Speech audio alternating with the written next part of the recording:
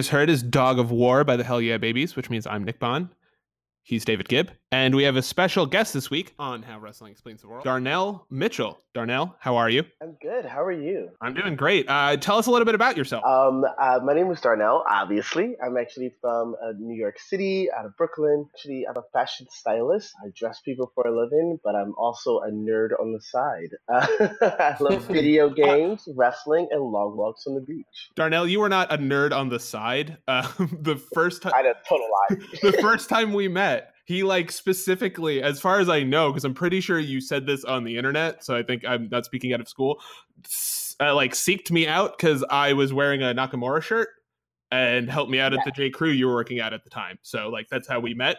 And I've been following you on the internet on Twitter. I mean, we're friends on Facebook, but I've been following you on Twitter, and you're pretty outspoken, I would say. I think that's fair to say.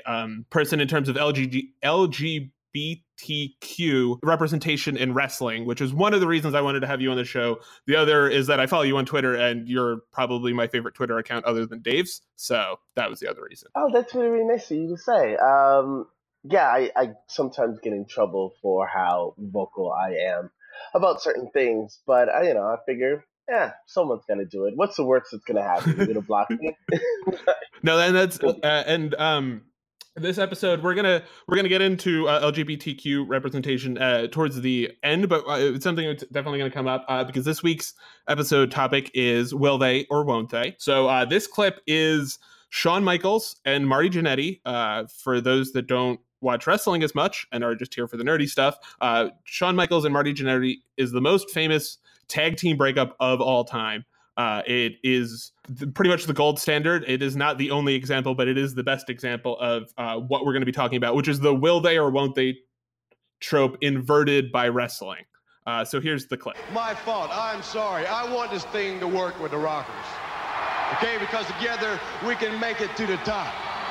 But it's up to you, Shawn Michaels. It's up to you. Do you want it? I'll tell you what I'm going to do. I'm going to turn my back to you right now. And if you want to go on your own, then walk off and leave.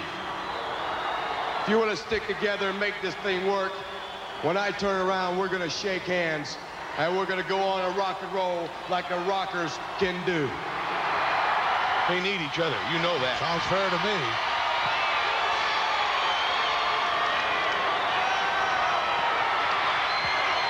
He's not going to walk away. They need each other.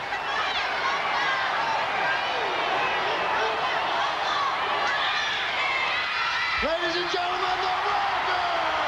Told you. Glad to see that. Told you. Tag team specialists. See, one without the other isn't any good. Oh, I knew he was going to do that. I just knew he was going to do that. He don't need Jannetty. I told you that off and on. Are you kidding? What a despicable act that was. Oh, my God. Right through the glass window of the barber shop. Jannetty tried to dive through the window to escape. Did you see that? Are you blind? What an act of cowardism. Oh, he's hurt. A plate glass window. Oh, look at that. He's busted wide open. We need a paramedic here. Is there a problem? They're done. They're finished, Monsoon. Yeah, there's a problem with you, Shawn.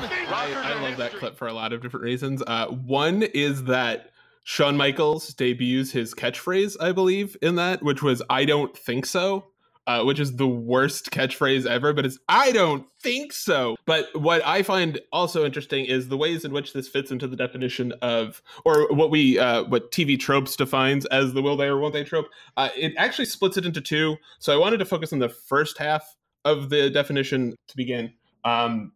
The way tvtropes.org, which is kind of the best place to find the origins of a lot of these things, defines it as two characters, often combative, but with obvious unresolved sexual tension, who resist going into a full-blown relationship for a rather long time. Of course, wrestling inverts this by making it you want to see a tag team break up. But I think what's interesting, especially in that clip, is the words they use to describe the relationship that Marty and Shawn have. Dave, doesn't it feel like they're talking about a relationship in some way? Oh yeah, definitely. When it's talking about like they need each other and they're better together, like those are literally things that you hear in like romance movies. So yeah, there's definitely kind of a coupley aspect to this, definitely. How did it read to you, Darnell? I say this all the time. Wrestling is like the gayest thing in the world. So, like, I think everything in wrestling has a sexual undertone, whether they want it to be or not. Everything comes off like people are in a relationship, because the idea that you can't be in a wrestling company, the idea that you can't succeed in a wrestling company without your partner, definitely rings like something else is going on. Okay, yeah. So I was hoping that someone would say, yeah, wrestling is rife with rife is the wrong word, I should say. There is a lot of homoeroticism in wrestling. No, it's rife with homo stuff. I mean, they're oiled up. It's like when people get so surprised about it. I'm like, this is all pretty gay. It's amazing, but it's all pretty gay. Rife makes it. Yeah, a lot of the kids in my elementary school class made that very clear to me when I was younger. Is they almost want to say that there is something else not something else going on, but like this is a deeper relationship than we recognize. But it's almost literally like love that dare not speak its name, and it's consistent. It's something that happens a lot, and I think it has a lot to do with the way that we interpret as a society male friendships, right? Yeah, I think it's also. I mean, I don't know if this is going to coincide with what you're saying, but I think men, particularly heterosexual men, have a hard time grasping the ideas of a friendship that has emotional resonance in it. So I think subconsciously it's easier to imagine people in a relationship that is homoerotic. Does that make any sense? Oh, 100%. That, yeah, 100%. Yeah, that men can't have intimate relationships with one another without it being like, oh, you two are. Is that essentially what you're saying? That yes. Essentially, that I can't tell Dave I love him. I love you, Dave. Without it being implied on some level that we're sleeping together. Yes, exactly. Is that? It's the same thing, and I mean that's the point. It's the same thing with. Does everyone think that men only want to fuck? Is that am I just learning this now? Well, it's definitely not like a just now thing. I mean, if you think back to like ancient mythology, right? Like the Greeks, like Hercules and Achilles, like they have male lovers, like in addition to implied female lovers. But like sex has always been like a part of male power and male athleticism and the whole kind of really messy male identity, like as pretty much as far back as we have literature. Would it be fair to say that this, especially given the context of, I believe at the time, someone like Pat Patterson having an important creative role in the company, who is at the time a closeted, but it was an open secret backstage. He is now an openly gay man. Do you think that there is more to it in the way that Dave and I talked about last week? There's definitely more of a dialectic going on than we realized. Is this another case, do either of you think, where we're actually, the homoeroticism was in front of us the entire time, it's just we refused to see it? Absolutely. I think that a lot of times in wrestling, it's there, and I think people have a hard time realizing it or wanting to recognize it. You know, I could use this as an example. In NXT, people didn't see the homoerotic side of Velveteen Dream versus Aleister Black, and I could not understand how you cannot see how homosexual this is, which is a great thing, but people just didn't get it. I think sometimes people just they don't want to believe, and they have a hard time believing, but I think it's almost always there in some. Well, it reminds me a little bit, the way you're talking about it, it reminds me of the way people act like Get Out is a movie about a grown man getting hypnotized. And it's like, no, it's not. You have to willfully be ignorant of what the actual text and subtext of what you're watching is. Absolutely. Because sometimes, and I don't know why, I don't know what it is with I don't want to sound like I'm bashing man. Yeah, we're trying to take away your power. We're trying to take away the power of groups that don't get voices. Like, it's so much easier that way. Exactly. Instead of just kind of realizing, like, it is what it is. and you don't have to overthink it too much. And it's okay to have emotions and to do gay stuff.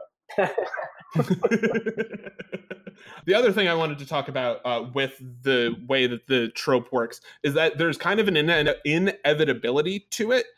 You know that they do, right? We knew from the beginning, including Bobby Heenan, because Bobby Heenan's the greatest person that's ever lived, that they were going to break up, right? And that's part of the will they or won't they thing. So to me, it's that we want to see, in the same way that we want to see a woman, and this is something you and I talked about, Darnell, in the way that we want to see women contained by intimate relationships, we want to see men freed from them. And I think this really, like the tension in this is something that's been built up over everybody that watches wrestling knows how long the burn was for the Rockers breaking up. So like we knew that they were going to break up. So what was the point of this from like, is it, and Dave, I'm interested in, to hear your opinion on this too. Was the point just to have Shawn come off as the heel and Marty come off as the face? Or was it to also break your heart on some level? Pardon the pun. I think it was to break your heart and to tell you that stuff was going to be way more high energy going forward. So you talked about like how in wrestling, the will they, won't they is kind of inverted. Because I always think that in TV, like the will they, won't they, like you said, it's inevitable. You know they're going to get together at some point. And then the town is going to burn. Like that's when the show is going to get markedly worse. When the will they, won't they is finally resolved, like that's when the writing's going to peter out. But wrestling's kind of the opposite, especially when it comes to a tag team breakup like this. It's like, will they, won't they? Yes, they will. But then the town burns in a good way. Like that's really when things come to a head and the action is set up. Whereas in like a sitcom, when you resolve the will they, won't they, when that comes to a head, that's usually kind of the end of the golden era of the show. Like Friends is a really great example of that. Like the Ross and Rachel thing went on for so long. And then when that kind of petered out, like the heart of the show was pretty much gone, even though they still had great characters and, a lot of material left to write. The way that they break up for me in terms of the heartbreak is particularly interesting because it's so Shawn's fault. It's so Shawn's fault. It's his inability to accept the help that Marty gives him. When Marty's apologizing at the beginning of that clip, what Marty's apologizing for is helping out Shawn in a match where there was a lot of outside interference. He was just helping Shawn in the match, basically. I mean, there's more to it, but what happens is, and Shawn at another point in an earlier incident in this breakdown is talking to a female fan. And in that interview, he's like, well, I was just talking to chicks. And it's like, dude, you just weren't paying attention. Like, you don't have to be like, oh, whatever, man, girls. Like that, he's so performatively masculine that there's no chance that relationship could work at all. And to me, how you were supposed to not just hate Shawn, and not in a way that was like, good for him going forward, never really made sense to me. He was just a bad guy. He wasn't even a heel. There was no sympathy for him. He just broke up a good tag team and on some level Marty's heart. Yeah, he did. But I think one thing also about, and it's annoying because he as a character was a complete dick, but you as the viewer, I think wrestling is always about breaking someone's heart. If my heart's not broken, then what are we doing here? But I think the one thing about Shawn is, while he was clearly in the wrong, I think WWE in particular does a good job, and I don't know if they actually mean it, but you still have some sort of sense of sympathy and understanding for the heels. While Shawn was a dick, you still knew that Shawn did not need Marty Jannetty anymore. So the entire time you're kind of like, oh, you're so awful, but you wrestle so well. Like, you don't need this guy. Like, so I can kind of understand, why you're being a dick, because you really are one of the best wrestlers in the world. So I want to hate you so much, but a small part of me appreciates you and kind of wants you to be successful. And this is something that happens a lot in wrestling. Tag teams break up all the time, and they usually follow something similar to this. They'll start bumping into each other during tag matches. Somebody will not want to make a tag. what's interesting is they actually do have a will they, won't they, which is it's Billy and Chuck. They actually do have a will they or won't they in the history of, at least for the WWE. I'm going to ask you, Darnell, because you're especially, how angry did that make you angry? Because it made me angry as somebody who's just like LGBTQ friendly. Like, as someone who's actually a member of that community, did that like hurt you as a wrestling fan? Like, I don't want to say did you feel attacked, but does that feel like they weren't taking representation for your community seriously? Yes, this is rated R, right? I can curse, right? Oh, you can say whatever the fuck you want. Okay.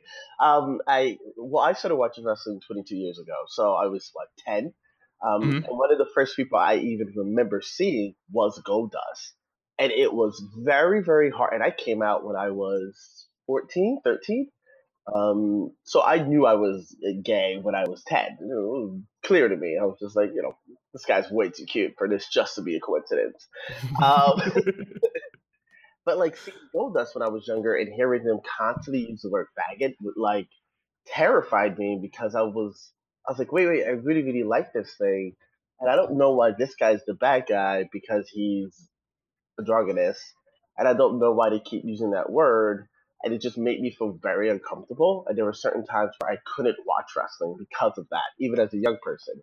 So the Billy and Chuck situation was just another example of, when I was younger, I tried to not go to wrestling shows because I would hear certain phrases thrown out by the crowd. And I'm still, 16, 17, and it would just make me feel not very safe. And I think the Billy and Chuck situation was another example of I didn't feel safe, and I felt like we were being made a mockery of. Not every gay person or a queer person or whatever acts like that. The idea that they were using it to sort of advance something was unusual, and the idea that this company that is mainstream and global felt that that was a way to show representation for the LGBTQ plus community it was very disheartening when I was younger, and I actually stopped watching for a little bit afterwards. It was just I don't want to see that on the thing that I love. Yeah, and that was I had actually not been watching during that time, and it's one of those things where I'm really, really happy. You had stopped watching too, Dave, right? I was dipping toes in and out, and I remember kind of seeing some of the build up to it, and just kind of even at the age of whatever I would have been, like 15, 16, 17, whatever I was at that point, like kind of seeing where it was heading, and like even then kind of recognizing who the auteurs were here and kind of where it was going to wind up. So I strategically dipped my toe back out after seeing some of that stuff so as not to see how it wrapped up. I mean, that's terrible. Like, the idea that it was so hurtful to you that you had to remove yourself from it is just like, it's so weird to constantly be reminded in different ways of the ways in which people who look like me and who love people who are love females, like love people of a different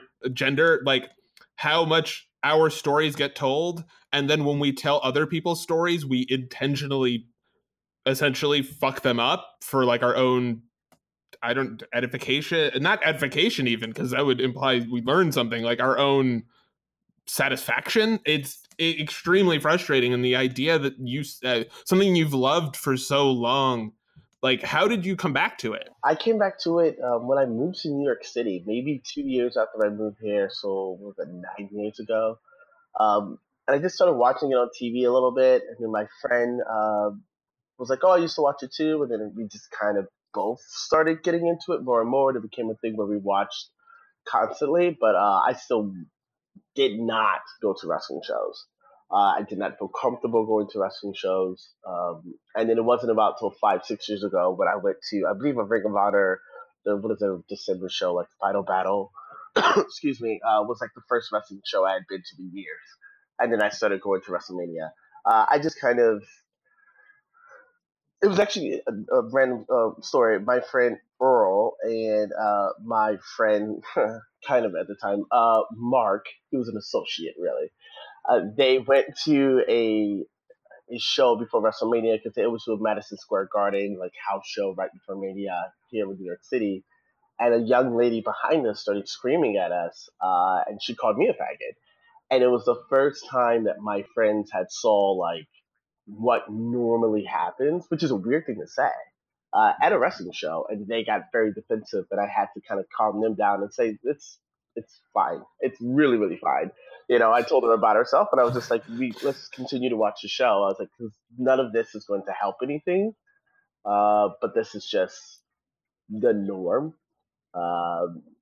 Which is and so they were infuriated, and like to me, it's weird to have to tell them. And I was like, well, this is what I hear. Like, this is why I don't go to many wrestling shows. I go to a lot more now because has it gotten better for you in your experience? It's night and day. I remember I went to one Ring of Honor show, and they were calling someone in the ring a cocksucker. And then everyone in my section started booing the person. And they were just like, let's not do that. We're not doing that. And I think now... So there's a lot more self-policing in that sense? Absolutely. And there's not a lot of things that I have to do to sort of get up and, I don't want to say make a scene, but there were times even when I go to shows, and I'm a big advocate for women's wrestling. I love women's wrestling, and hearing people say awful things towards the women in the ring, and I am that person that stands up in the section and tells everyone to shut the fuck up.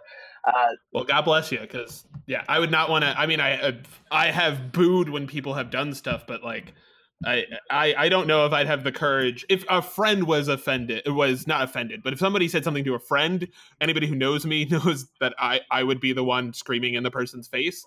But I don't know if it were something like making fun of.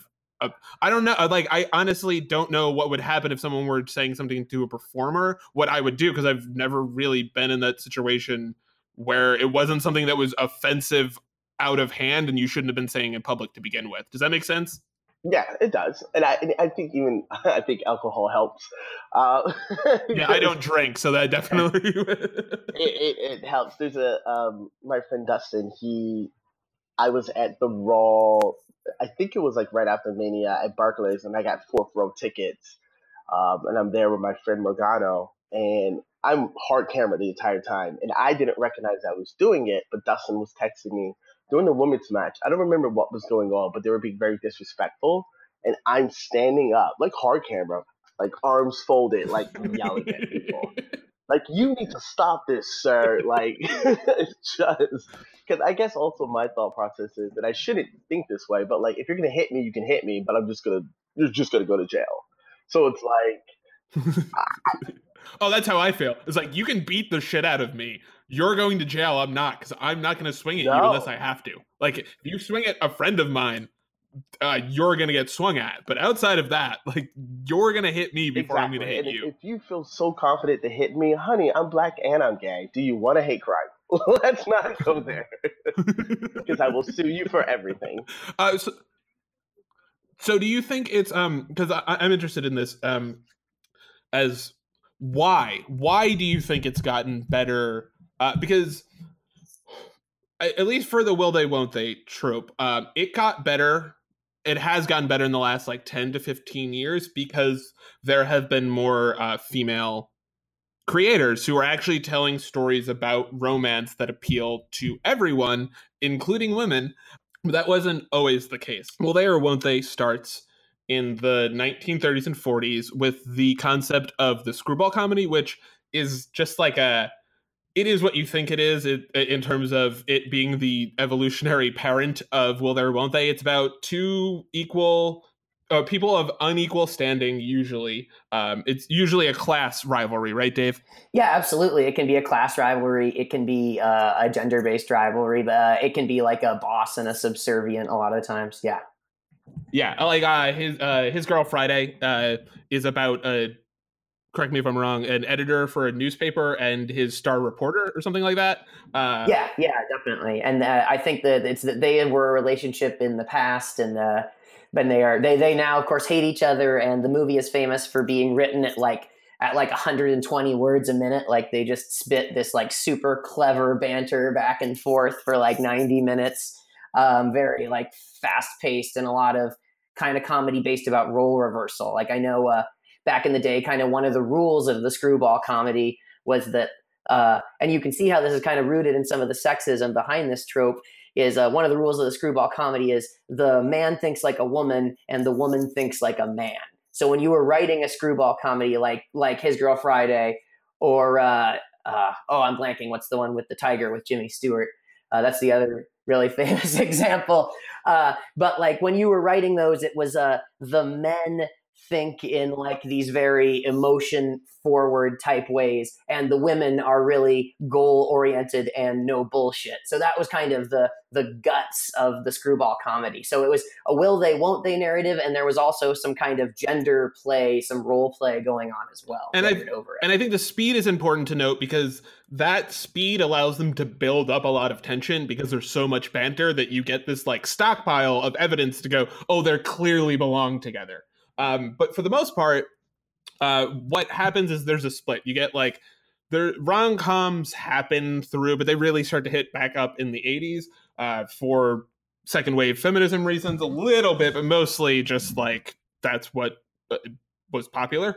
But the will they or won't they trope starts to float into television more because they have the time to build the tension.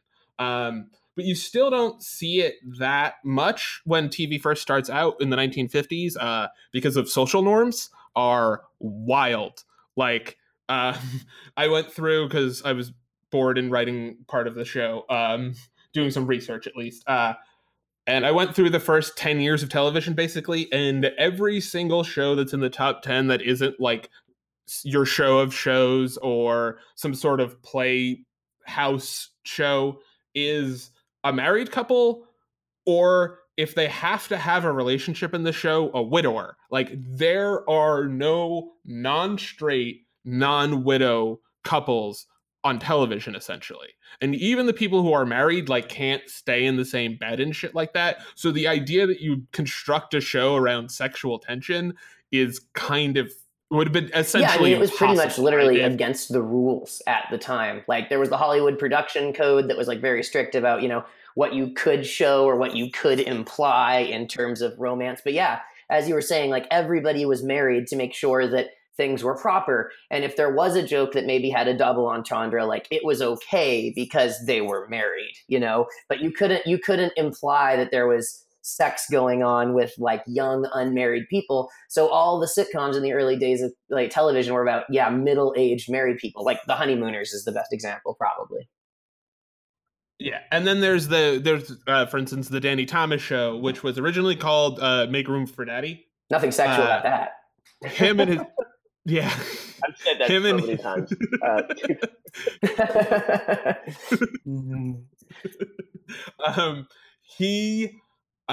Originally, him and his TV wife didn't get along, so they got rid of her, but they couldn't have her divorce him, so they murdered her. Essentially, she dies, and the second iteration of the show, which is called the Danny Thomas Show, is about him falling in love with the nurse who comes to take care of his like elderly mother or something like that. Again, I just went through like the synopsis. I didn't watch the Danny Thomas Show, for the love of God. And the Avengers, which is probably the example of the will they or won't they trope. Emma Peel's husband is like lost at war, and he comes back at the last episode. So like even then they were like, no, nothing's going to happen. Don't worry. So eventually you start to see, like I said, with second wave feminism and the idea of a more independent woman in the workplace, you see stuff like obviously Mary Tyler Moore, That Girl, and Murphy Brown. But it wasn't until third wave feminism, which is there's a lot of components to third wave feminism, but the one in particular that I think accidentally created will they or won't they is the part of it that is focuses on sex positivity, which is to say that females need to be empowered to define for them what their sexual lives will be. And I think what you see with that, and you see the transition start to make shows where that's an important part. For instance, Moonlighting and Cheers. And those are shows that are about things that also have a romance in them. Like Dave and I were talking about this before the show started. Sam and Diane on Cheers is less than half the show. So Diane's only on the show for 5 years, and I think she's dating Frasier for like 2 of them. So like, they do it. They have an actual reason to be apart for like a season and a half, if I remember correctly, and then they get together, and then she leaves because she didn't want to be on the show anymore. But it's not as important to the history of the show as people make it out to be. And then you get something like Friends, which is a show that became more or less about a relationship. Though I will say this, I'm not a huge fan of Friends. I believe both of you are fans of Friends, or am I wrong about that, Darnell? I am. So when people ask me my favorite shows, the answer are always Buffy the Vampire Slayer, 6 Feet Under, Breaking Bad, and Friends. I watch Friends almost every night. If you put on an episode of Friends, I absolutely know in about 10 seconds what episode it is, from what season, and everything. Looking back on it, growing like now, there are parts of Friends that I do not like very much. So. I wonder why. It's funny. I think it's so funny, but like it's a little homophobic at times. I don't know what New York they live in, because there's a shit ton of black people around here. Yeah, and you will not get that apartment for that price. It's not gonna happen. And yeah, so what Friends was a show that or do you guys agree with the assessment that it was a show about 6 friends that became a show about one relationship, and then they kind of tried to like build out the show from that relationship? Or am I totally misinterpreting what I was watching in passing in the mid-90s? I think that basically they were kind of taking the model of the big show that had come before them, and that was Seinfeld. And I think they were trying to take the kind of Seinfeld model of kind of goofy adventures of slightly larger than life New Yorkers. But the whole thing on Seinfeld, right, was it was like the show about nothing. And I think in Friends, they took Ross and Rachel and they kind of tried to make that the kind of main storyline that ran through everything to kind of sew the show together. So I think it was kind of the tent pole, really, that, that kind of kept the show from being too loose and too Seinfeld-like. Yeah. I'm sorry, guys. I still like How I Met Your Mother more. I think How I Met Your Mother is great. I think the last season is god awful. Mm-hmm. But yeah, we were talking about that too before you got here. What we wanted to talk about was actually that How I Met Your Mother is just a show about will they or won't they. That is the entire show. Is will they or won't they, and who is she? Those are the only things that matter. And what that does, at least to me, is break the trope. I guess my question out of that is, was that for better or worse? Do you think that How I Met Your Mother like liberated the will they or won't they trope from, or I should say sitcoms from the will they or won't they trope? Or do you think it was just like another road to go down, or just a thing that happened on the path towards, I don't know, the Mindy, what's the name of the Mindy Kaling show? Is it the Mindy Kaling show? Oh, Mindy Project. The Mindy Project. Okay. Yeah. Which is which we'll get to, is a show that is a romantic comedy, or a will they or won't they, that is written by a woman. So it's like the woman character on it is a fully formed person. I think one of the things about How I Met Your Mother, I'm not sure how much they thought about what sort of stereotypes and contrived stories they can break. But the one thing about it that it always kind of it's frustrating to me is that Ted is the most unlikable character. Or is that just me? No. He's new. I actually recorded a podcast with my friend Darren about Frasier, and we spent 5 minutes talking about how Ted is the biggest piece of shit ever. I recorded a podcast with my friend David Gordon about Mad About You, and we spent 5 minutes about how Ted is the worst person ever. So I'm pretty sure it's not just definitive. And I think in particular what How I Met Your Mother did was it made you, like you said, not root for Ted, really. You kind of rooted for almost like Robin to get away from Ted, it feels like. Yes. And the same way when you kind of look back at Friends, and I still love Friends, but Ross and Rachel were a couple where I think Ross is a sociopath throughout the entire show. He has this illusion of this, and I'm going to say the word girl because I don't think he ever looks at her as an actual fully fleshed human being that he liked in high school and is obsessed with the entire show and constantly tries to change her throughout the entire show to fit his needs and his requirements. But for some reason, that's considered like the happiest thing in the world. It's also like, what's his name? Jim in The Office. I think he's kind of an asshole. Like it's very weird how the people who are the forefront of a lot of these relationships, these men are just not good people. Yeah, and Dave, you and I had talked about this when we were planning out the show. You brought up the idea that like this was a man's concept of what a woman wanted, right? Yeah, I mean, I think kind of where this trope comes from is like, like you said, starting in the 70s when, there was this explicit edict that you've got to start writing television for women. Like this is the formula that that writers' rooms filled with men came up with for what women want. So it's about what women want, but it's like when the older guy in high school is explaining to you what women want. Like there's this whole way that in Will They, Won't They, the guy has to like prove himself to the woman, like professionally. Like Ross was always insisting on himself as being this big scientist and stuff, and he has to pursue the woman, and even if she's saying no in the moment, she doesn't want to be with you.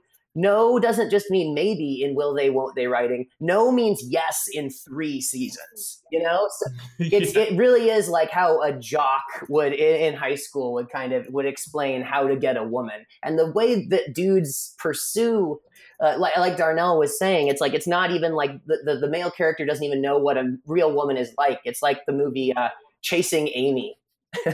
Yes, which is kind of makes fun of the idea of just like, no, what you have unrealistic expectations of all of this. Like, but it was also written by a man who sorry, it's unaware and it's self-aware at the same time. That movie. Well, he's not a great writer, so like he almost gets there, and then when you hear him explain it, you're like, "Oh, that's what you were going for." It did not come across. I'm sorry. You really should have lampshaded that a little bit better. When you did, don't give Brody the best lines, or is it Brody? Whatever, Banky. Don't give Banky the best. Yeah, Jason Lee's character the best lines when he's the explicit homophobe. Like, avoid that. And then like the top classic comedic just reversal or whatever, like at the end when they're like, oh no, he's gay because he was the homophobe but it's played out in this like most juvenile, like it's handled so badly. Right. And you mentioned the inevitability of these things, and I think that's also what happens with tag teams, to get back to the main topic. Tag teams are not allowed to just stay together.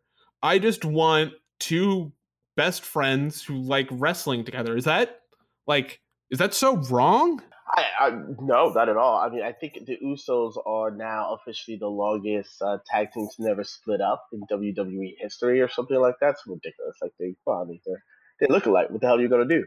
But I think one of the things that is missing a lot in wrestling is being friends, and there's something amazing about like eventually using the New Day for example. Eventually, I think the New Day will split up, but they don't have to split up and be like angry with each other. They can just kind of go their own way, and Big E and Xavier Woods can every 6 months have a clip together showing that they still like each other as human beings.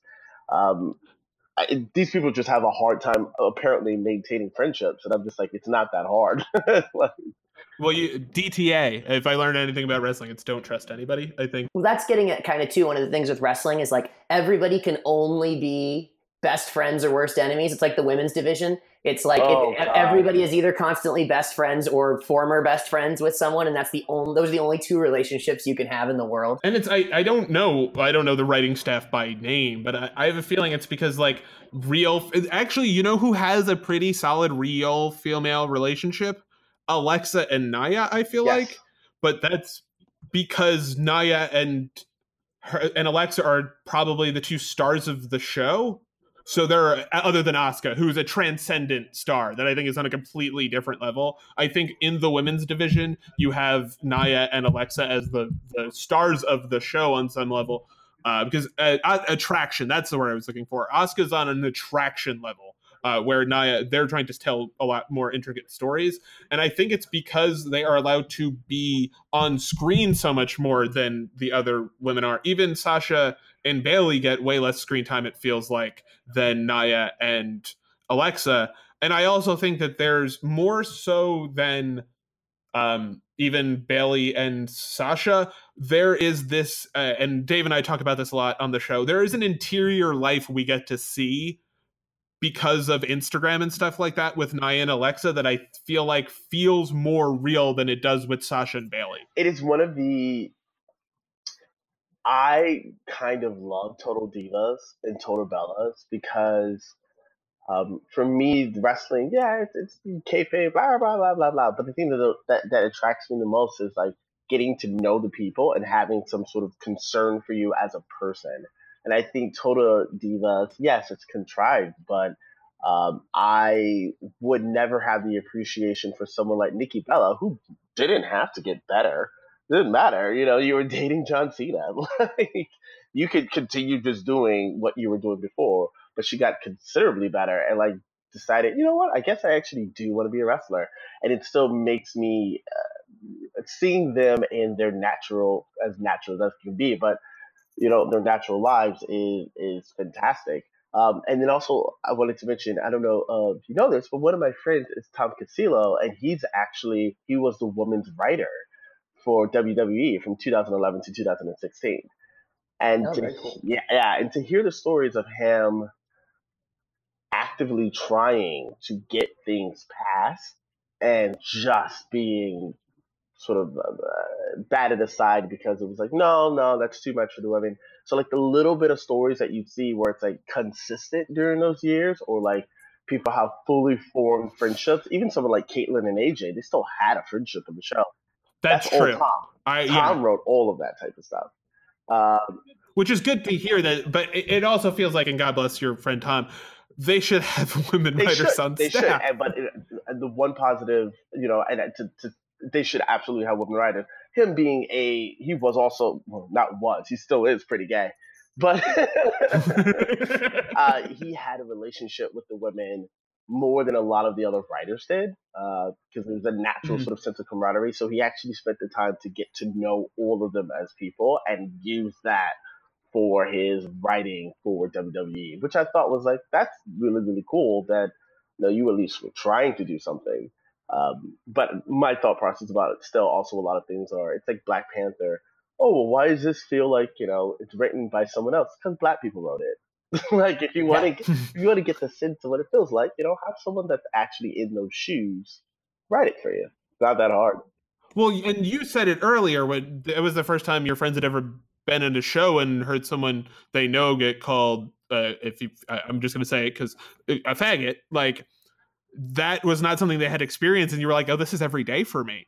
Yeah, which it's still, you know, I shouldn't have been as nonchalant about it as I was, but I think that was especially for one of the guys who, when I first met him, didn't really know any gay people, and used to say, like, one of my most frustrating phrases, and it sounds so dumb, but like, oh, that's so gay. It's like, what are you inferring? Like, you're not 12 anymore.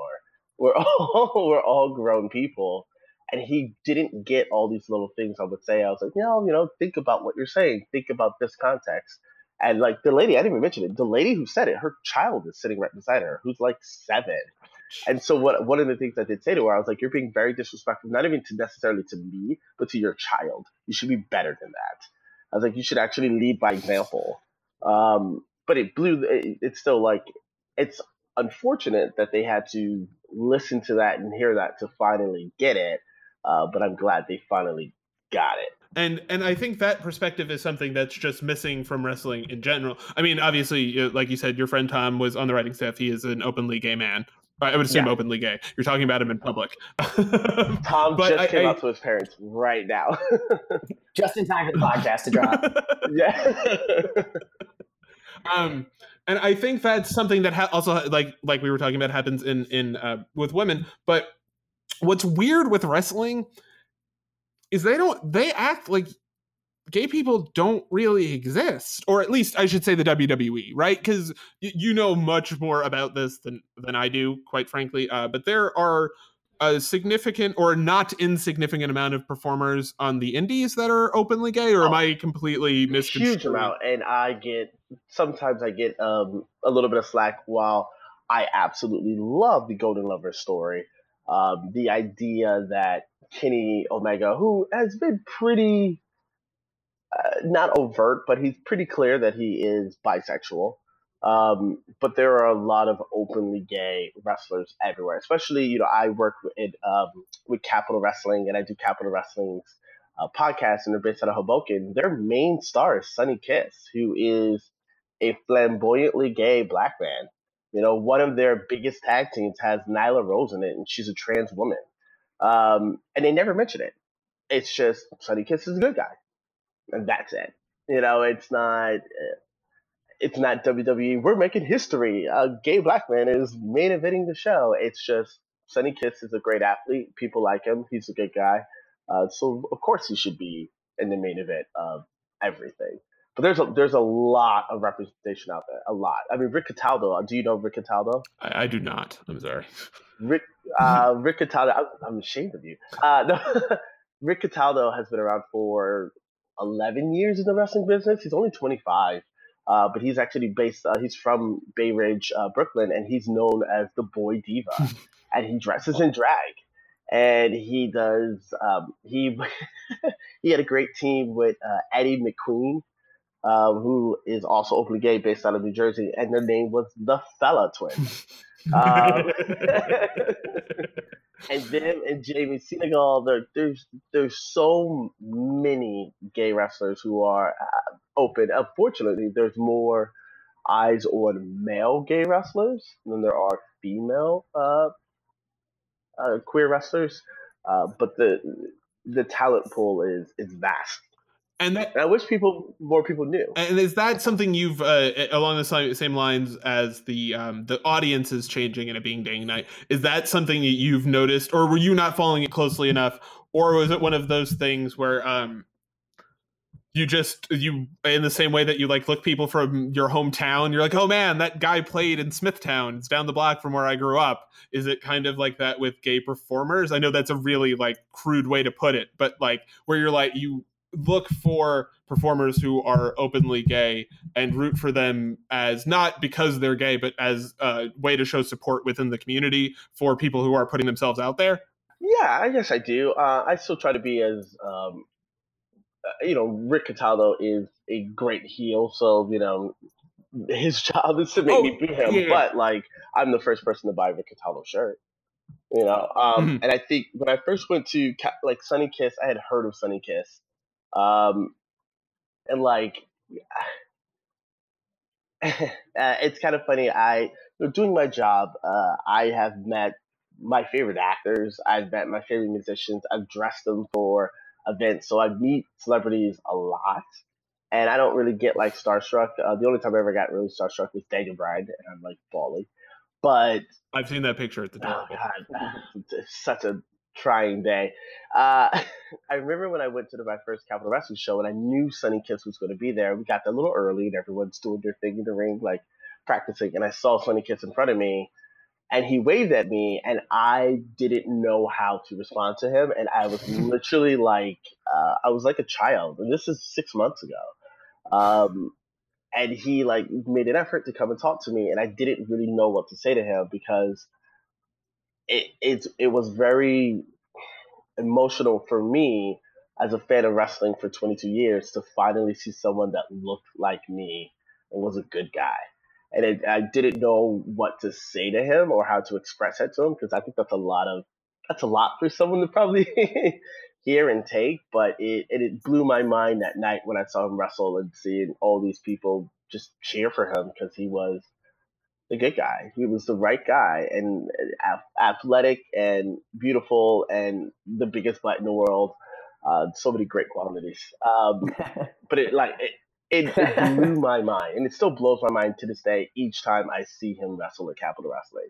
It's just I never would have thought I would have saw it. It's like I said earlier, like I've always seen people who look like me and talk like me and act like me, and so like when I watched Black Panther and people in the crowd were literally like screaming Wakanda forever, it like made my heart sing. I say it on it now at work. Whenever I'm like walking around and I see there's a lot of diversity actually in Blooming Hills. I mean, there's 1,800 employees, but if I see someone she's got like great skin, I go, "Girl, Wakanda forever!" Like I've literally done it 10 times, and everyone thinks it's the funniest thing. But you actually reminded me. I wonder if I can find it real quick. There's a great quote that I can never say his last name, but Kumail Nanjiani. Oh, I think I'm right. Said at the Oscars, and I think it's one of the most beautiful quotes, and I think it represents everything. Is some of my favorite movies are by straight white dudes about straight white dudes. And now straight white dudes can watch movies about dudes like me, and you relate. It's not that hard. I've done it all my life. Yeah, I really like that. What he said. Kumail for some reason blocked me. He's literally like the only person to ever block me on Twitter. I think it involves wrestling. I've never really said anything to him other than about how the WWE actually does provide medical care for their employees, and I think he blocked me for that. But I do love Kumail, and I really that quote.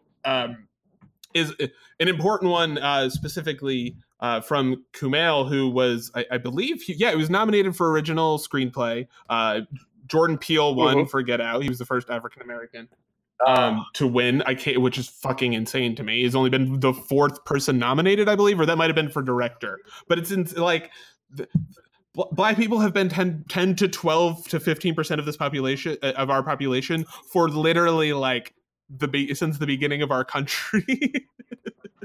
And 4 times they've been nominated for a major award in an industry that is made and should be made and constructed to represent us as a whole, considering it's probably the most American industry there is in terms of projecting Americanness out. It's fucking insane. It is, and and I think sometimes I think it frightens people because they don't know what it's like to not be the norm anymore.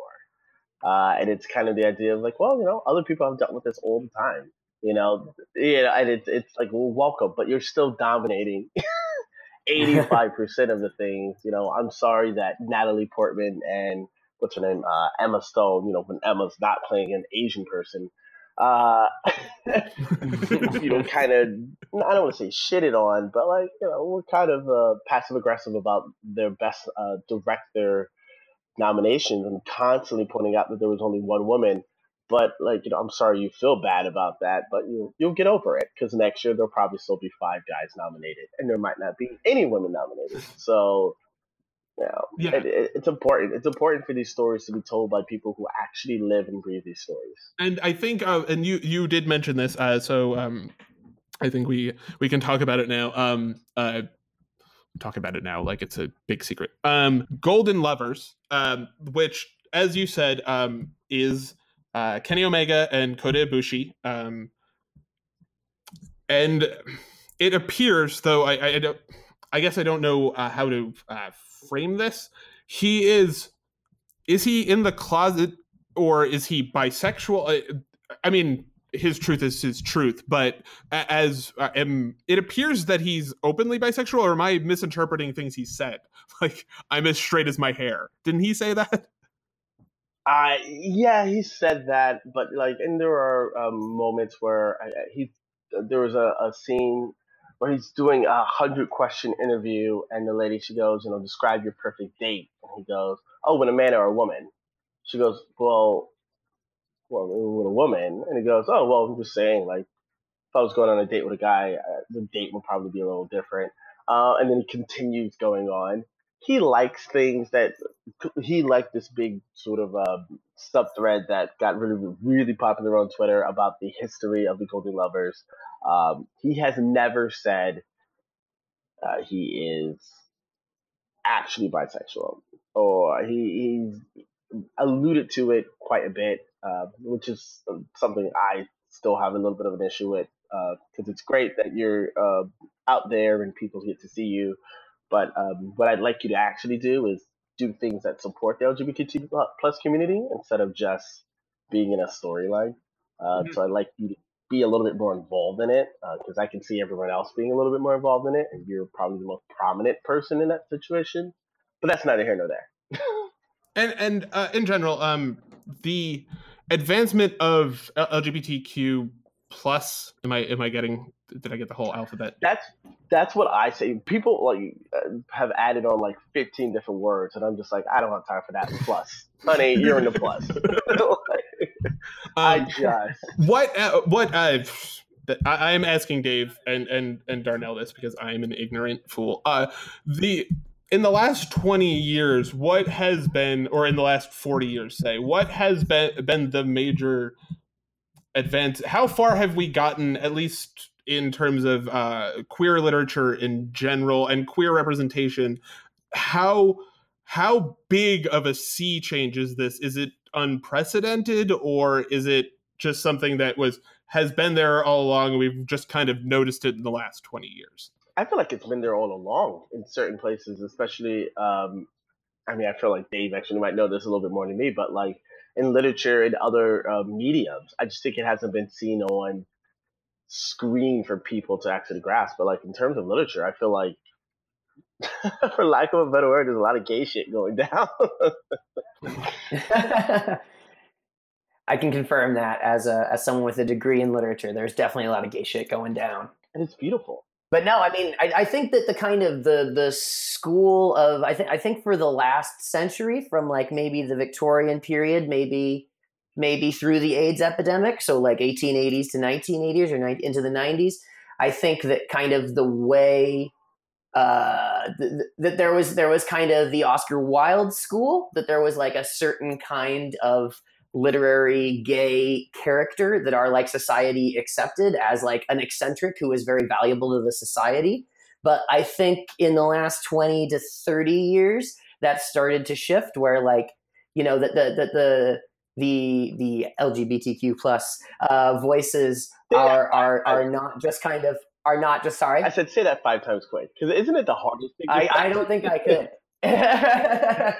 But I mean, I think it was kind of a literary or an artistic novelty for 100 years. And I think in the last 30 years, now we, as a literary world or as an artistic world, there's less, it's like, okay, like, you know, I guess it's diversified over time, that there used to be sort of a gay literary identity or a gay literary identity that straight people knew about, you know, but I feel like things have kind of gotten way more developed, you know, since the 80s.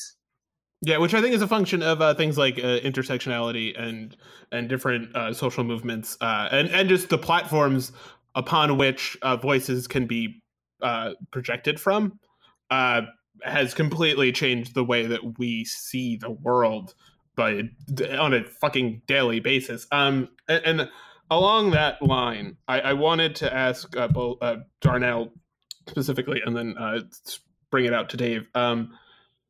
You talked about Kenny and this concept of him kind of, I don't want to imply that bisexual people pretend to be bisexual or that they do it for attention, but is that, if he were open about it, would you more, I'm assuming the answer is yes, but would you embrace a storyline like this, a full-blown will they or won't they storyline with explicit gay text?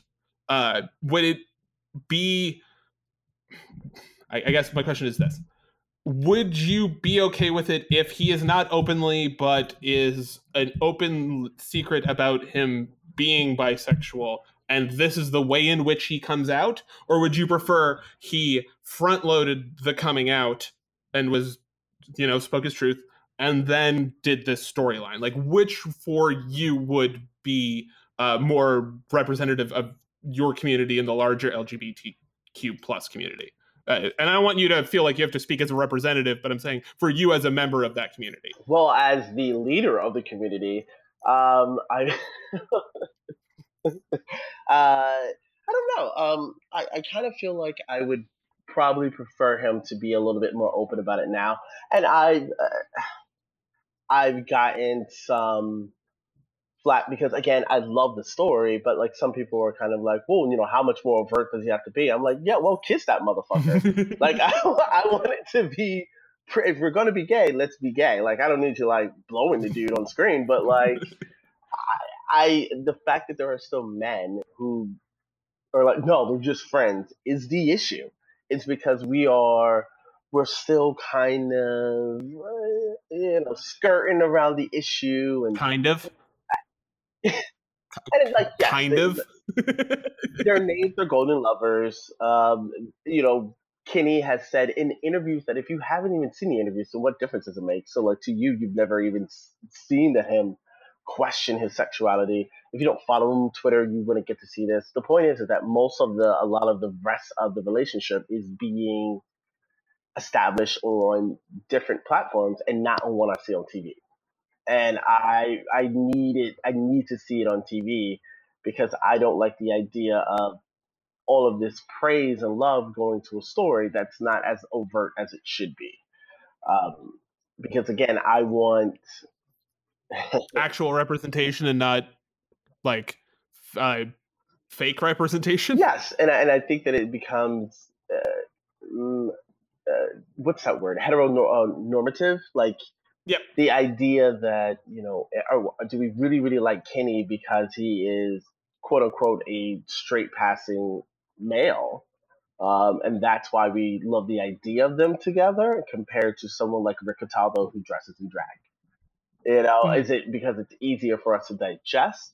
And I think until he actually is very overt and very clear about it, I'm always going to have apprehensions about it because I need, I'm out proud for 17 years, that's fine. But the kid who lives in Utah, who watches New Japan Pro Wrestling, who loves Kenny Omega, I think that kid needs to hear it from Kenny Omega. And to feel empowered to see that in his hero. And I think when we continue this weird sort of, yeah, we're pretty sure, but we're not sure, I think that does a disservice to him. And I think it does a disservice to what the storyline could and should be. And would Kota not being actually gay in real life outside of kayfabe, would that diminish the storyline for you, or would it just be, because to me it would just be performing, but I don't want to speak for a member of the LGBTQ plus community, that would be insane. I know I'm a white guy and that's what we do, but I'd rather not. So like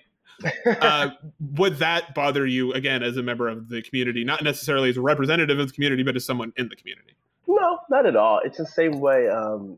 While sometimes I think I'm going to name another wrestler who is very socially active on Twitter and socially progressive, but sometimes I think he puts his foot in his mouth a little bit. But David Starr, for example, he is in a relationship with Jack Sexsmith. Jack Sexsmith is a pansexual wrestler who primarily wrestles in Progress Wrestling.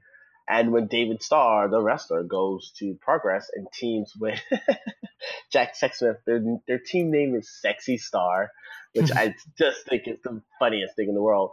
But they kiss each other constantly. And it is clear that David Starr's character is in a homosexual relationship with Jack Sexsmith for Progress Wrestling. David Starr, at least from what I know, is not homosexual at all, and it doesn't bother me at all because it's not a caricature of the thing. It's just a part of his personality as a wrestler. So I don't think Kota not being part of the community is a negative whatsoever. But you would, but to bring it back to Kenny kind of using it, being is that in and of itself a will they? This sounds meta, but is that in and of itself for either of you a will they or won't they storyline, whether or not he's going to come out as gay or bisexual in this case? And would you be okay, either of you, with watching a storyline that is based on, for instance, a performer coming out publicly and whether or not they're going to do that, which is to like, are you okay with these things given that it's wrestling and they exploit everything? If they do it with something resembling respect, and I'm also going to include myself in this conversation because of the along the same lines. If they did the Billy and Chuck thing, but respectfully, which seems impossible, but something closer to that idea, would you be okay with that, or like? Are you worried, for instance, that I am like the WWE would fuck it up no matter what, and that their audience wouldn't be able to take it because they're WWE's audience? Well, I'll jump in just because I quickly, on the last show, I made a podcast recommendation for an episode of Dutch Mantel's podcast. So go back and listen to the previous episode for the specific dates and time cues on that. But he specifically said, and I mean, and this is from like, the crustiest white grandpa Carney out there. He said, the biggest potential, the next biggest thing, the next wrestler who's going to blow the lid off the business is probably a gay or trans wrestler. And I mean, if you look at like Darren Young, you were talking about like, oh, do they have to do the thing where like he comes out and they make it part of an angle? Well, with Darren Young, the decision was made not to do that, right? That he came out and they kind of, they milked it for the PR or whatever, but they didn't make it part of an angle because they thought that was going to be exploitative. And what happened? It was the worst thing that ever happened to Darren Young's career, that they didn't make it part of some kind of an angle. So I think that, if he is going to come out and identify, then that should be reflected on TV, or else that's just as disingenuous as the Billy and Chuck side, where you're saying, oh, you think we're going to represent you, but no, we're really still the jocks making fun of you. Yeah. Like, it's a perfect way to put it. I think that we have there are times where I think that sometimes the wrestling community can't necessarily deal with stuff like this, but at the same time, we've got to try it before we automatically poo-poo it, if that makes any sense. 100%. And I think Velveteen Dream and Aleister Black was, like you said, if you don't think there was queer subtext to that, you're fucking kidding yourself. Like, it was as explicit as they could be. And what I actually thought was interesting is the ways in which, and to bring it all the way back to Goldust, that like psychosexual aspect that was there was not treated by Aleister as like gay like ew, no homo. Do you know what I'm saying? Like, I thought that Aleister Black was treated as the babyface in that, without then turning around and demeaning Velveteen Dream. Or did I miss something and he was actually a total No, I think that's completely on the nose. And to like not name drop, but also not be too secretive. I know the person who actually came up with that entire storyline. He is a promoter of a well-known wrestling company, but I don't know if he wants me to say it, but like, he is not gay, but he's actually obsessed with drag. But he specifically sold it to Triple H as it, like, having homoerotic tendencies, but actually still being respectful, because he loves the way that wrestling can kind of be erotic in so many other different ways, but he was very clear about how respectful he wanted it to be, and I think that it showed a lot. And when he told me that, I was like, that makes complete sense, because I see it in your I see it in your progress, hint, of that you do a very, very good job of showcasing that. So thank you, Glenn Robinson. So at that point, who gives a shit? But Glenn makes a big deal about doing it, and it's amazing. So you do, because having watched that, I felt like I could give the WWE at least a second chance. So that's good to hear that I'm not the only person that thought that. I think, and more importantly, I think Glenn was very clear that when he sort of pitched it to Triple H was just like, that sounds great. Do you think you can do it? All right, let's do it. And that was it.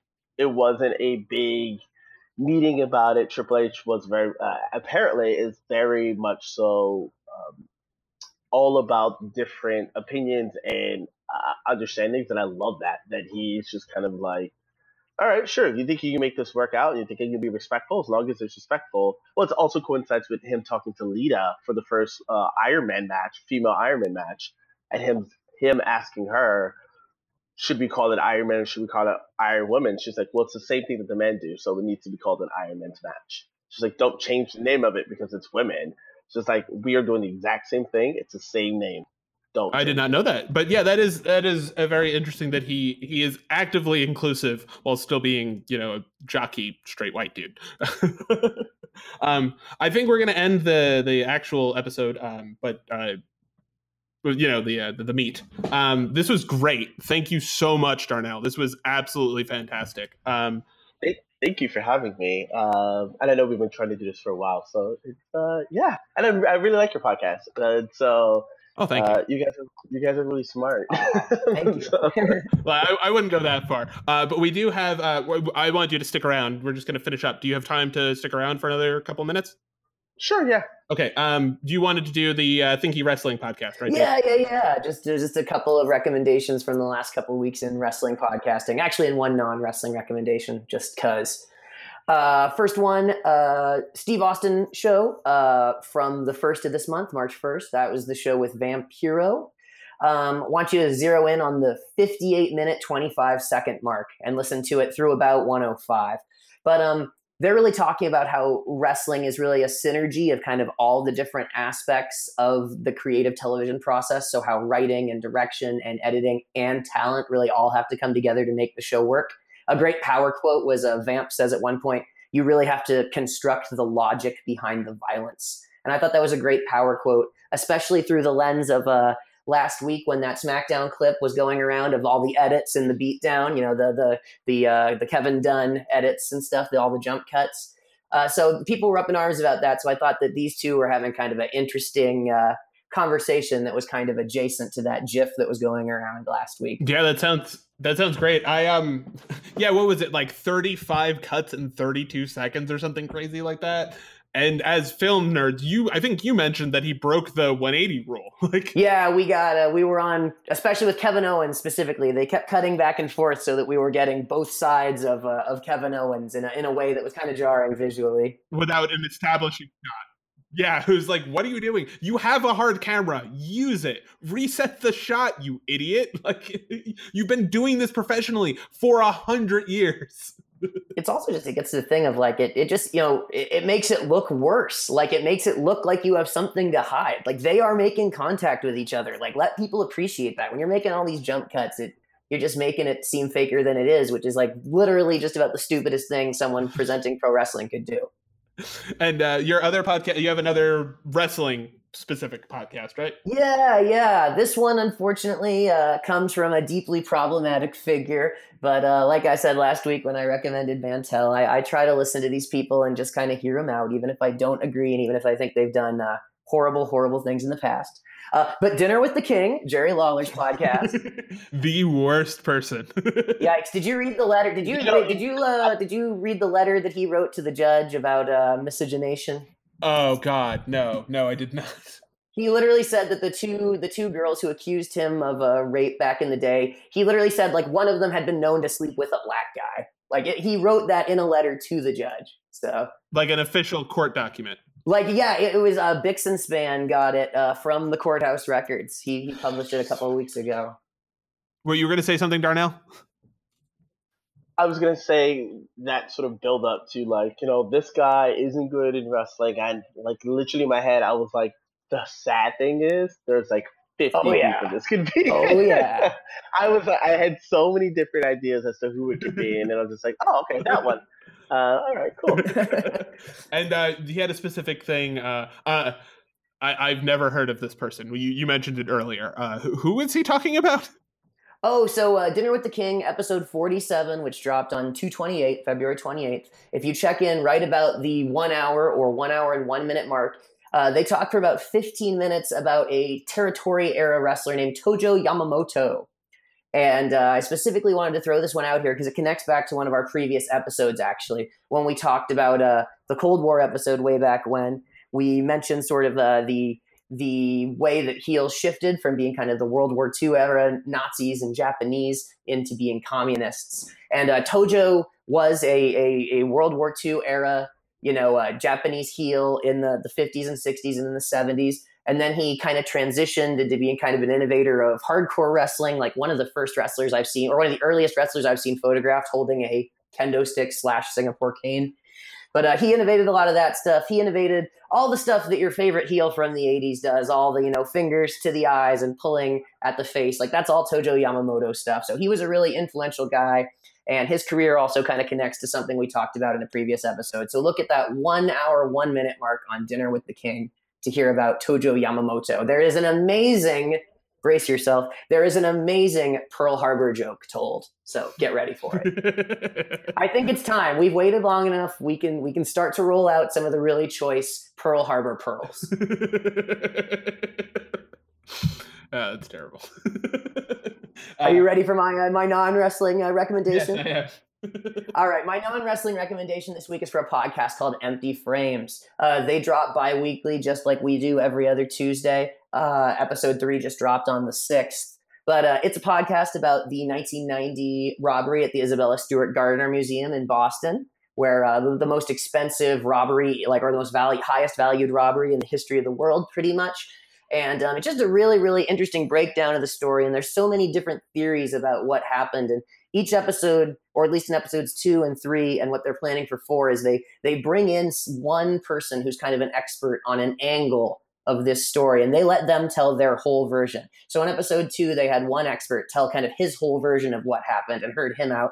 And in episode 3, they brought another expert on, and they heard her whole version of what happened, which was totally different from the first guy, and so on and so forth. So if you're into crime or mystery or just really well-told podcasts, kind of like Serial, check out Empty Frames. Sounds great. Darnell, you plugs. If you want to do any plugs, go right ahead. Oh God, there's so many. I am a member of the Pro Wrestling Iowa network. I am one of the co-hosts of Pro Wrestling Mothership. That's PW Mothership on Twitter. We break down all things wrestling. Every single week, I specialize in UK wrestling and women's wrestling. And then we have, good, hard conversations. I'm also one of the co-hosts of Capital Wrestling, based out of Hoboken with Dustin. If you do live in New York City, I highly recommend you come see us in Hoboken on March 24th for the anniversary show. It's 301 Garden Street, Hoboken, New Jersey. It takes no time to get there. So please come. And I feel like I do something else, but what's your Twitter? Yeah, and my Twitter, at DinoLicious. I talk a lot about butts and thighs and wrestling. So if those are the things you like, you should probably follow me on Twitter. Tyler Thylerbait? Is that his? I had never noticed his thighs until you mentioned that. Are you serious, Nick? I've only seen him wrestle twice, and I had never really. And I saw it the second I was like, oh my God, that's the only thing I can look at. Someone else did that actually, and I was like, I'm taking that. But Thylerbait is the perfect thing to call him. And if you want to see a bunch of obscene GIFs and comments made towards Finn Balor and his beautifulness, I'm the person to follow. I can second that. It's just not fair. Eat a carb. I love the one where they have him look at a donut and he's like, I'm good. No, wait, he eats the donut, doesn't it? Dean Ambrose gives him a donut and he eats a part of it, and then he melts because his body can't deal with the. He's like Chris from Parks and Rec, but instead of a flu destroying his body because it's a microchip, it's a single bite from a donut. So yeah, thanks again, Darnell, for coming. Dave, thanks as always. Next week's episode, not next week's episode, but the episode that will be premiering next will be on disappointment. So I guess look forward to that.